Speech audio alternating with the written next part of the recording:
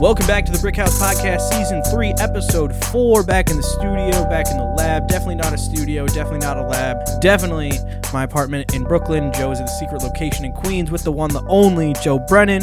What up, man? Hello, sir. How we doing? I am wonderful. I got a cold filet mignon ready to be eaten. Are you going to warm it up, or are you just going to eat it cold? Nah, just raw. Do you like it raw? I am not going to answer that. You can use your imagination. Oh, baby, I like it raw. Yeah, baby, I like it raw. Oh, baby, I like it. I love that we're not even a minute into this podcast. We already made a Wu-Tang reference. That's a good start for us. By the way, talking about starting for us, like, review, subscribe to the podcast on all of your platforms.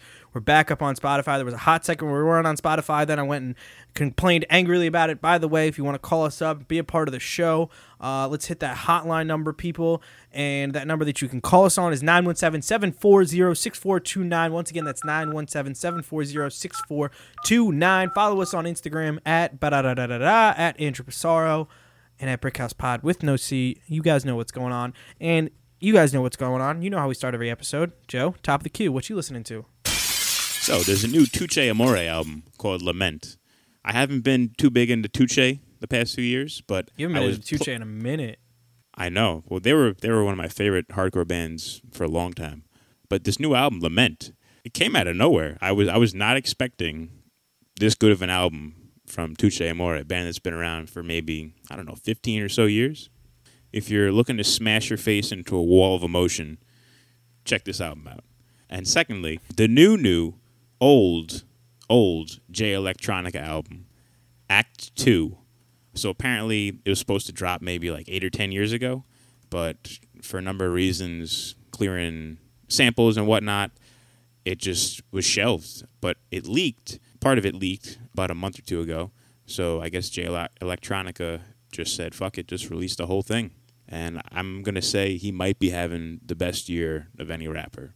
Released 2 fire, absolutely amazing albums this year. And there's a new song by this British group called Salt, S-A-U-L-T. They're kind of like funky, like dancey, but like soul-y. I don't know. Check it out. But like vibes? They're like in the pocket kind of shit. But are there vibes? I'd say more in the pocket. Like if you have vibes in your pocket, like you know in Napoleon Dynamite when they got tots in their pocket? Napoleon, give me some of your tots. No, go find your own. Come on, give me some of your tots. No, I'm freaking starved. I didn't get to eat anything today. It's kind of like that. It's kind of like that. Yeah, the name of the track's free. Check it out. Andrew, what you been listening to? So I'm going to kick it back to the last episode. I talked about one of Griselda's like founding main rappers, which was Benny the Butcher. And actually, this project came out a minute ago, and it's The Liz by Armani Caesar. I really like this album. Female rapper coming through the Griselda pipeline, which is obviously Westside Gunn, Conway the Machine, and Benny the Butcher are kind of the main parts. And I'm really like, this was really good. It was a short album. Like I don't even know if I would really. The album is only 25 minutes, so very quick listen. There's a couple Benny tracks on it. Drillorama I really liked. The Conway's on it. Westside Gunn is on it. But yeah, I think I really liked it. It's a quick album. She's definitely got talent when it comes to rapping.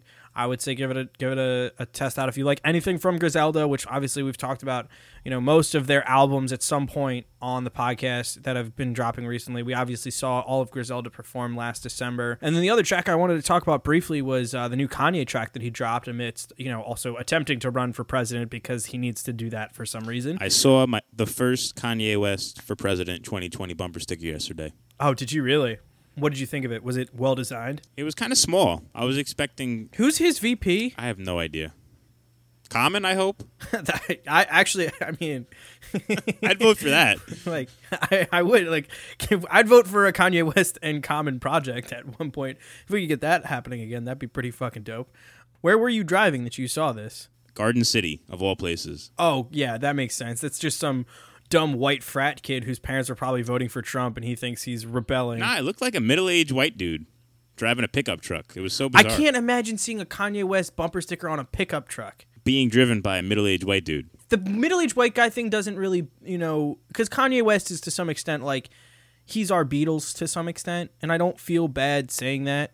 Everybody our generation has a favorite Kanye album. Like, and if you don't, you either are just exclusively listening to country or are secretly lying, or are a Taylor Swift fan, which I think you could still kind of qualify as the first of those two. But yeah, I don't think it has to be like necessarily have to be like being like I can see a white guy doing that. That doesn't get me thrown off by that much. But he put out this track Na Na Na, which I didn't like. I'm not gonna sit here and be like, oh my god, it was awesome. Listen to it. It was average, and like Yeah, I heard it and I said nah. Literally. But I more or less wanted to talk about it because the album artwork was awesome. It's like a highlighter pink background with a yellow circle and like this retro looking skeleton on it.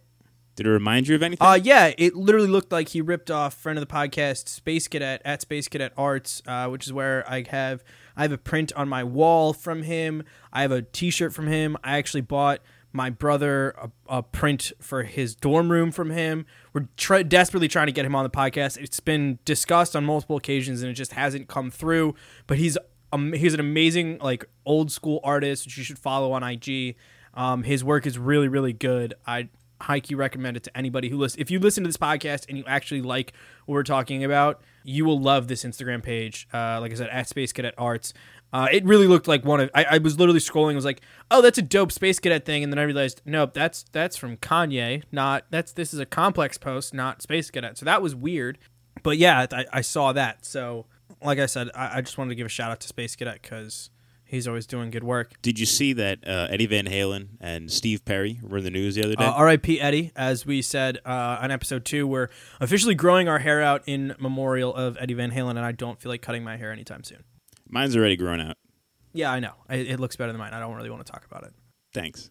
So apparently back in 1978, Eddie Van Halen got into a bit of a mishap with Steve Perry, the, at the time, lead singer of Journey.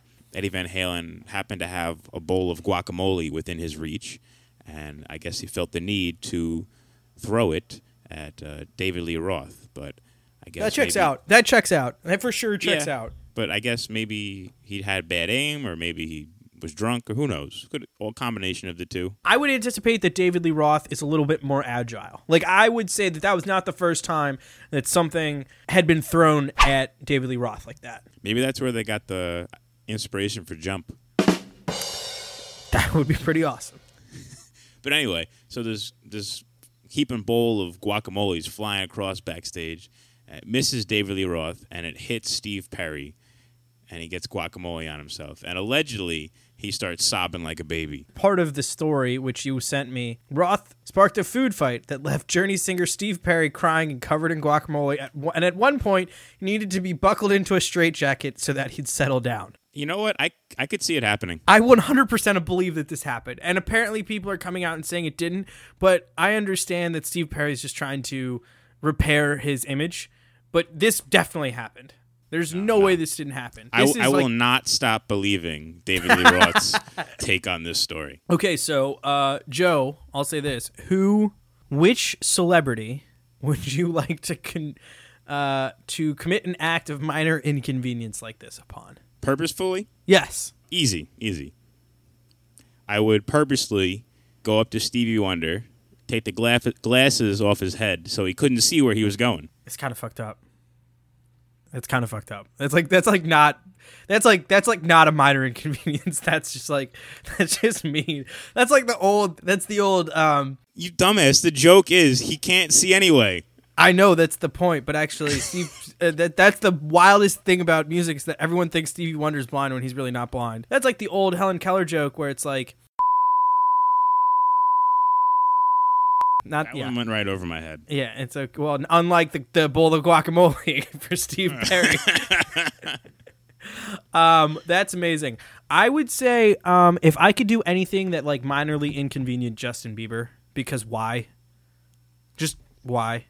But what would you do to minorly inconvenience him? I would honestly, let's stick with the guacamole thing. Like Eddie Van Halen did it. He's a fucking legend. Like, why would I not just stick with the Eddie Van Halen thing? You know what I mean? I feel like with him, it'd be funny if you took all of his right shoes and replaced them with identical left shoes. Ooh, that's a good one. So he only has left shoes? Correct. Okay. I would also, I mean, I would do one simpler. I just take all the laces out of all of his shoes. That's not bad, but I feel like he'd have more of a what the fuck reaction if all of his shoes were left feet. I also thought of Alec Baldwin, but I don't know what I'd do to him, and I don't know why I thought of Alec Baldwin.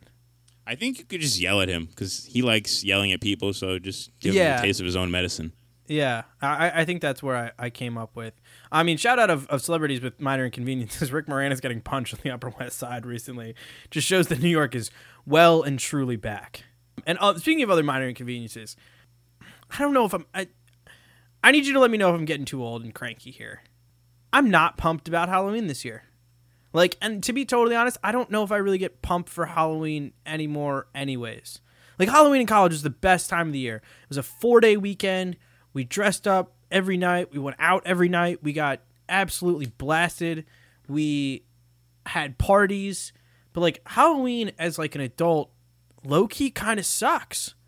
Because unless you have a party to go to, there's nothing worse than going to the bar on Halloween when you're in a costume. You've got, like, stuff that you're trying to do. It's like, oh, I'm, like, in this costume for something that I only, like, I spent $80 on this costume that I'm only ever going to wear once. And if I wear it again next year, everyone's going to look at the Instagram and be like, oh, he's just wearing his same Instagram, like, his same costume from last year. And I'm just like, unless I have a party to go to, Halloween is the worst. Sir, Not you the are worst. mistaken. Sir, you are very mistaken. Okay. You are forgetting that the past 2 years you were invited to a ripping Halloween party. But I'm sorry. because you choose to be employed like a fucking loser, you missed the Halloween party. So what Joe's saying the is, answer to your qualm is just have a Halloween party yourself and just have a great time. yeah, I think you're right. I think that's what I've really come to the fruition is that, like, Halloween is not one of those. Halloween is not a great bar holiday. Once you hit a certain point in your life where you're not in your college town and, like, not all of your friends are at the bar, and it becomes not a fun time anymore. Like, if it's an office party, if it's a party at college, that's awesome. But once you get out of college, Halloween is like a house / backyard party. For sure. And, like, that's the thing, though. Like, one day we'll do this. We need to do, like, the top 5 holidays for the bar and the top 5 holidays for having a party. And I'm at that point in my life where 4th of July and Halloween have to be parties. Like, I hate going to the bar on the 4th of July, and I hate going to the bar on Halloween. Unless there's, like, a ton of space. And the other problem is we're here in New York, and it's like there's a 50-50 chance that it's going to be rainy and 50 degrees outside. And it's like, oh, hey, I tried to do something cool and awesome, but now I'm, like, adding a coat and, like, a hat to it. So, like, I dressed up as, XYZ, but you can't tell because I'm wearing, like, a heavy jacket and it's raining. So are you not dressing up this year? I haven't decided. I was looking at I've thought about being Ferris Bueller from Ferris Bueller's Day Off every year since I was, like, saw the movie, and I saw on Amazon that, like, there's a full on, like, costume kit for, like, $45. I was like, you know what? Like, I could do it this year. I could probably, like, pull it back out in a couple years. You know what I mean?